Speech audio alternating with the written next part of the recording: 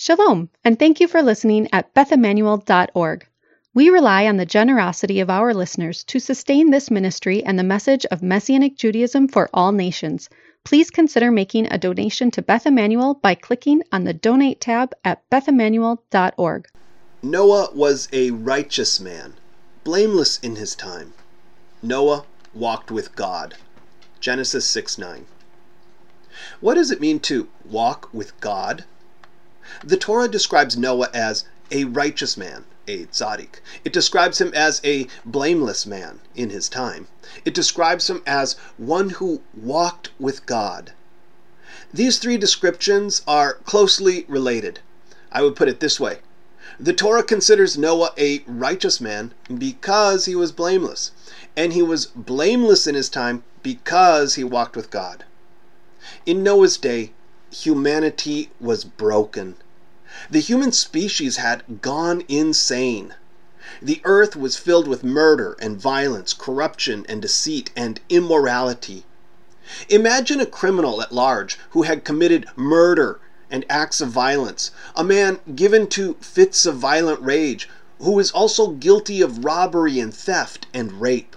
We would want the police to arrest this person. I would want him put in prison or put to death, not just because he deserves the punishment, but because he's a danger to the world. This is what it says in our Torah portion. Whoever sheds man's blood, by man his blood shall be shed. For in the image of God he made man. Genesis 9:6. But that description of such a reprehensible criminal describes the whole human race. If we look at humanity as a whole, the history of the species is exactly as I have described it. Consider our history of war, conquest, abuse, misuse, and self-destruction. We are a self-destructive species. If you were an alien studying human beings, you would have to conclude that the whole human race is insane. In Noah's day, it had reached the point where the criminal needed to be arrested, and honestly, it's not better in our day. The Torah says that God regretted having made humanity, not because we were so offensive to him, but because of what we do to each other. It grieves God's heart. But then there was Noah. Noah walked with God, and he saved the world. Life continues on the merit of one man who walked with God. We are living in the days of Noah.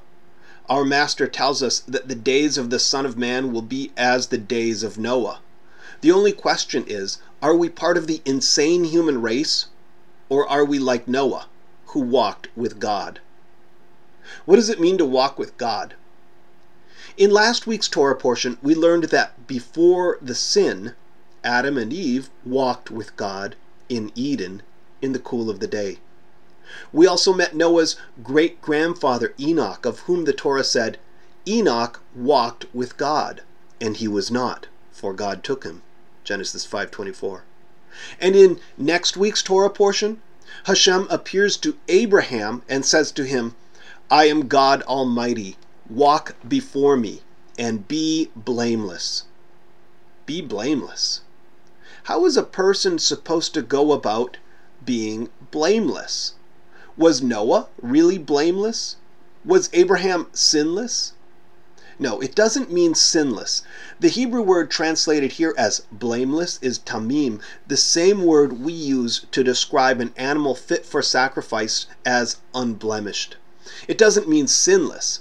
As the apostles tell us, all have sinned and fallen short, and if anyone says he's without sin, the truth is not in him. Instead, I think we could translate tamim as wholeness. Noah was a whole man. Nothing was missing from his person and his being. Nothing was false in him. To be whole, in this sense, means you are fulfilling your soul's mission. It means Noah was living up to his godly potential. He wasn't perfect. He was as human as you or I. But he was doing his job as a person, fulfilling his mission of representing Hashem within the created order, made in the image of God. That's who we are supposed to be. And isn't that the thing for which we all innately long? It's the answer to that nagging inner feeling that something is amiss.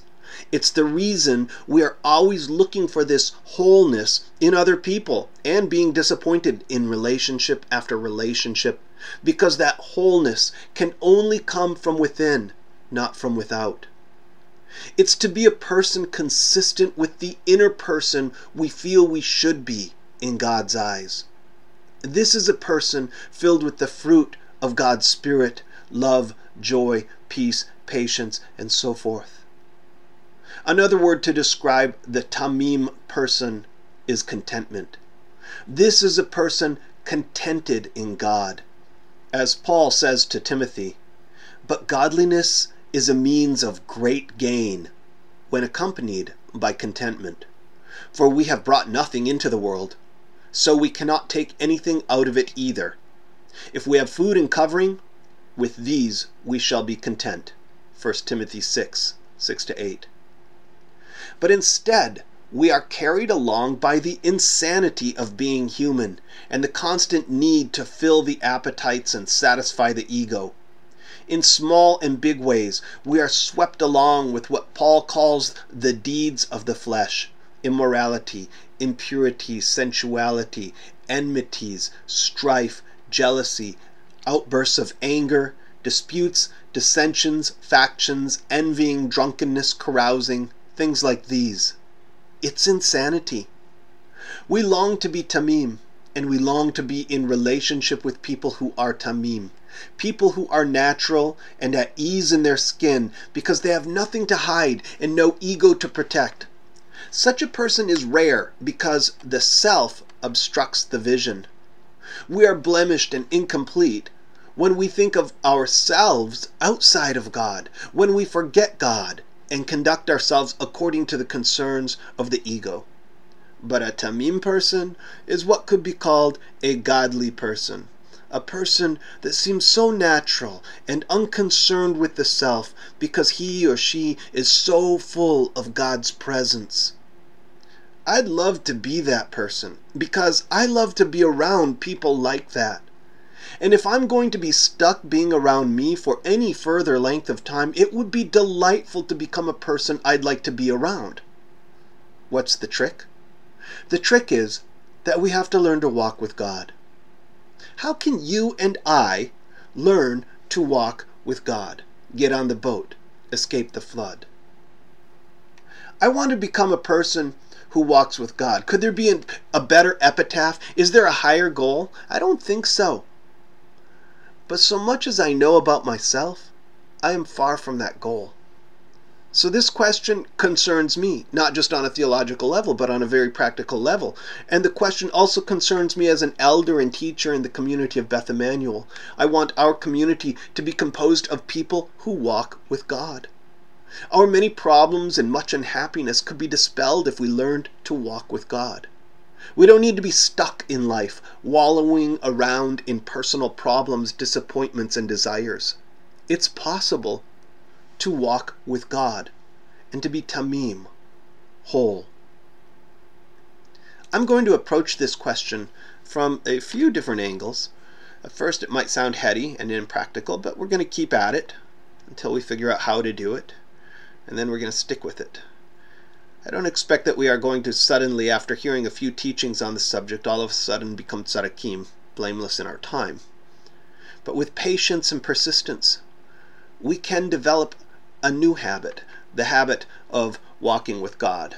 So how do we walk with God? In the biblical idiom, one's walk refers to the course of one's conduct in life. It's the basis of the legal term halakha, which a word which literally means walk, the walk, and figuratively refers to how one walks out God's commandments, as Moses enjoins us to walk in his ways and to keep his commandments and his statutes and his judgments, Deuteronomy 30:16. Therefore, you might be forgiven for supposing that to walk with God simply means to keep his commandments, statutes, and judgments. It certainly does entail that, but that's not it. I think it would be possible to be religiously Torah observant and far from God, just as a person could religiously observe all the laws of the United States of America, never so much as pushing a yellow, and yet be far from a patriot. You might not even be an American. The analogy does not quite hold up because the Torah actually commands us to love God, to fear Him, to cleave to Him, and to walk in His ways. Those are commandments too. But even the sages made a distinction between walking in the ways of God and keeping the commandments. The sages explained that to walk in God's ways means to imitate Him in the practice of godliness. Last week, Rabbi Schiffman offered an example of walking in the ways of God from the Torah portion. He told us about how Adam and Eve realized they were naked after eating from the fruit of the tree of knowledge, and they felt ashamed. What did they do? They tried unsuccessfully to cover themselves. What did God do? He made garments of skin to clothe them, just as God clothed Adam and Eve so they would not be naked. Likewise, we should be concerned for those who are in need of basic human necessities. We should clothe the naked. That's an example of walking in the ways of God. The Talmud offers several more examples. Just as God visited Abraham when he was convalescing, so too we should visit the sick to encourage them. Just as God fed the children of Israel in the wilderness, so too we should feed the hungry. Just as God attended to the body of Moses and buried him, so too we should attend to the dead. The sages understood walking in God's ways to refer to following God's example. If God is merciful, we too should be merciful. If God is just, we too should be fair and just. If God is compassionate, we too should be compassionate. The imitation of the deity encompasses the commandments of the Torah and transcends the commandments. It goes beyond the letter of the law or any rote observance to reach the spirit of the Torah, the intention behind the commandments, which is to bring godliness into this world. That's how the sages understood the concept of walking in the ways of God. And it describes our Master's mode of life. So then, is the imitation of God what it means to walk with God? We are getting closer, but that's not yet quite it. That's an aspect of it for sure, just as observing the Torah's commandments is an aspect of walking with God. But these things are the results of walking with God, not the means to it.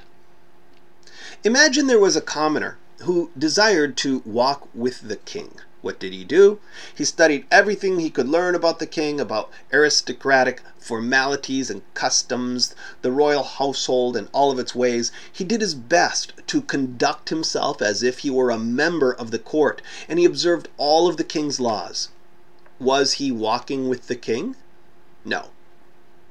Now imagine there was a commoner who actually walked with the king. What did he do? Out of fear for the king and love for the king, he did the same as the other man, not in order to walk with the king, but because he was walking with the king. That's the difference. The Torah pairs walking in God's ways with the obligation to fear God, to love God, and cleave God. Deuteronomy 8:6 says, to walk in his ways and to fear him. Deuteronomy 10:12 says, to fear the Lord your God, to walk in all his ways and love him, and to serve the Lord your God with all your heart and with all your soul. And Deuteronomy 11:22 says, to love the Lord your God, to walk in all his ways and cleave to him. From this we derive that to walk in God's ways and to walk with God involves the love of God, the fear of God, and clinging to God or cleaving to God. Let's consider each just briefly. To love God with all heart, soul, strength is the greatest of the commandments on which all the other commandments are hanging. But what does it mean to love God? It means to serve him, not out of obligation, but out of desire. To love God is to reflect back to him his love for us, to desire to know him more and more, and to draw ever closer to him in thought, speech, and deed, with our minds, with our lives, with our resources. To fear God is to know that he exists, that he is watching and ever present, that he sees even our innermost thoughts, and that he punishes sin and he rewards righteousness. One who fears God keeps God in mind constantly, never imagining that God is not present with him. To cleave to God is to cling to his presence. The sages say that we do this through cleaving to the godly, by clinging to the tzaddik. For example, in our Torah portion, the 3 sons of Noah are saved not on the merit of their own virtue, but because they cling to godly Noah. For us, as disciples of Yeshua, to cleave to God means to cleave to our Master Yeshua, through whom God has been revealed to us, gluing ourselves to him by making him the most important thing in our lives, the only thing that matters, the center of our being. And since he is in the Father and the Father in him, if we are cleaving to Yeshua, through him we cleave to God. Ultimately, to walk with God involves the constant exercise of these 3 things: the love of God, the fear of God, and cleaving to God. We could call it godliness. This question reminds me of that sermon by the 18th century German pietist Gerhard Tersteegen titled True Godliness. I first encountered Tersteegen while researching Paul Philip Levertov, and I was so impressed with his insights that I condensed some of his teachings into sermons of my own. Some of you have been part of the community long enough to remember. In the discourse True Godliness, Tersteegen attempts to define true godliness by eliminating those things which it cannot be. He determines it cannot be anything which the ungodly and the hypocrite have in common.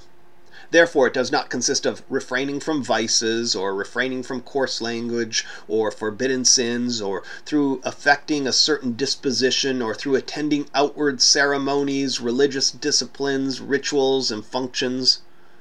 Nor can it consist of anything which some godly men have possessed but others have not, such as the ability to prophesy or perform miracles or to shine light into divine mysteries. Nor can it consist of things that all the pious possess but not at all times, such as spiritual consolations, inner promptings, moments of spiritual bliss, rapture in prayer, answers to prayer, divine communication, ecstatic moments of enthusiasm, or spiritual inspiration and excitement. Having thus eliminated all aspects of what we might consider our religious duty and experience, Tersteegen asks, wherein does true godliness consist? He goes on to describe an experience of the awareness of the soul in the presence of God, of the soul venerating God, of an inward knowledge and vision of God. He says that the whole heart is, as it were, blissfully taken captive and entirely made willing to detach and turn away by thorough self-denial all its desires, pleasure, joy, and delight, and its whole affection from itself, all that is not God, and to direct and fix its affection all upon this alone all-worthy object, to love him solely, and to cleave unto him with the heart and soul and mind and strength, and to love nothing outside of him which cannot be truly loved in him. The ungodly person is one who is detached from God and cleaves to himself and the creature. A godly man is one who is detached from himself and the creature, and adheres to God with all affection. His whole heart says to all that is not God, I am not for you, and you are not for me. You are not the object of my desire. I can do without you all. God alone is sufficient. He is my treasure. He is my all. He is the center of my affections. In him alone I have enough. Tersteegen's words sound lovely.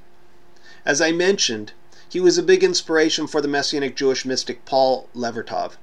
I think that in Tersteegen, Levertov discovered a Christian analog to Jewish mysticism. But how does one accomplish Tersteegen's prescription? How does one cleave continually to God in such radical abandonment to fall under his absolute sway?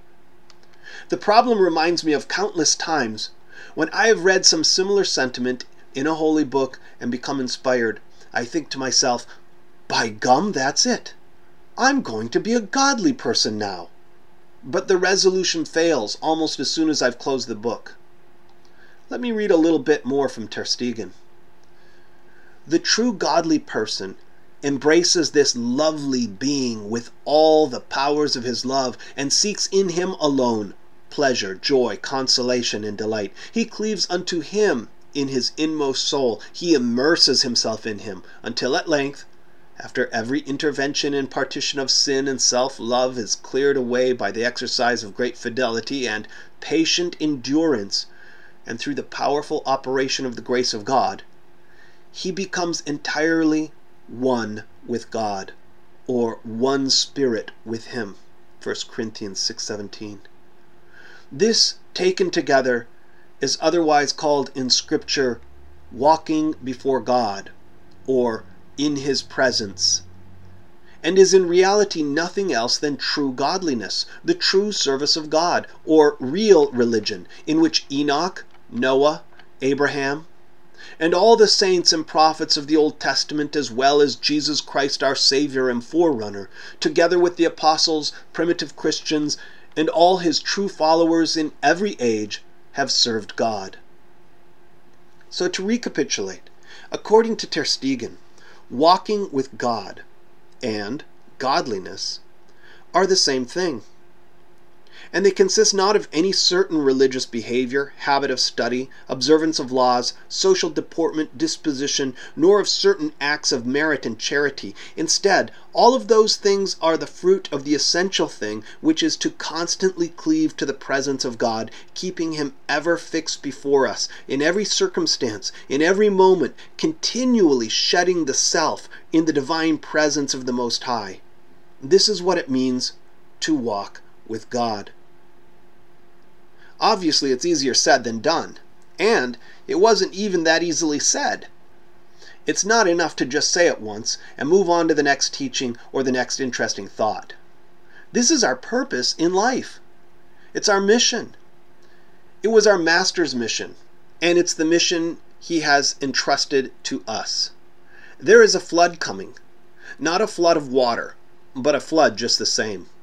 And God is looking for Noah, looking for people who walk with him. It's the reason you are here. When God created the world, he concealed his presence. That's why we call this the world of concealment. But he did not leave the world utterly devoid of revelation. He created man to bear his image, to represent him within the world. Now that's our job. We don't have to be part of the insanity. We can step outside of time and outside of the illusory world of self and form and cleave to the infinite through our Master Yeshua by practicing the presence of God. Like anything else you want to accomplish in life, it just needs to become a habit. Toward that end, we will continue to study, God willing. I hope that this will be just the first in a series of teachings I'm titling Walking with God. But don't feel as if you can't get started right away. The concept is really pretty simple. Use your imagination and remember that God is always present. He is always near. He is always with you. He is always loving you. He is always drawing you closer. He is always whispering to your soul, even now, at this very moment. If you can picture that, and believe that, and know that, and maybe even feel that, you're doing it. You're walking with God. Now stay on the path. Take on my yoke and learn from me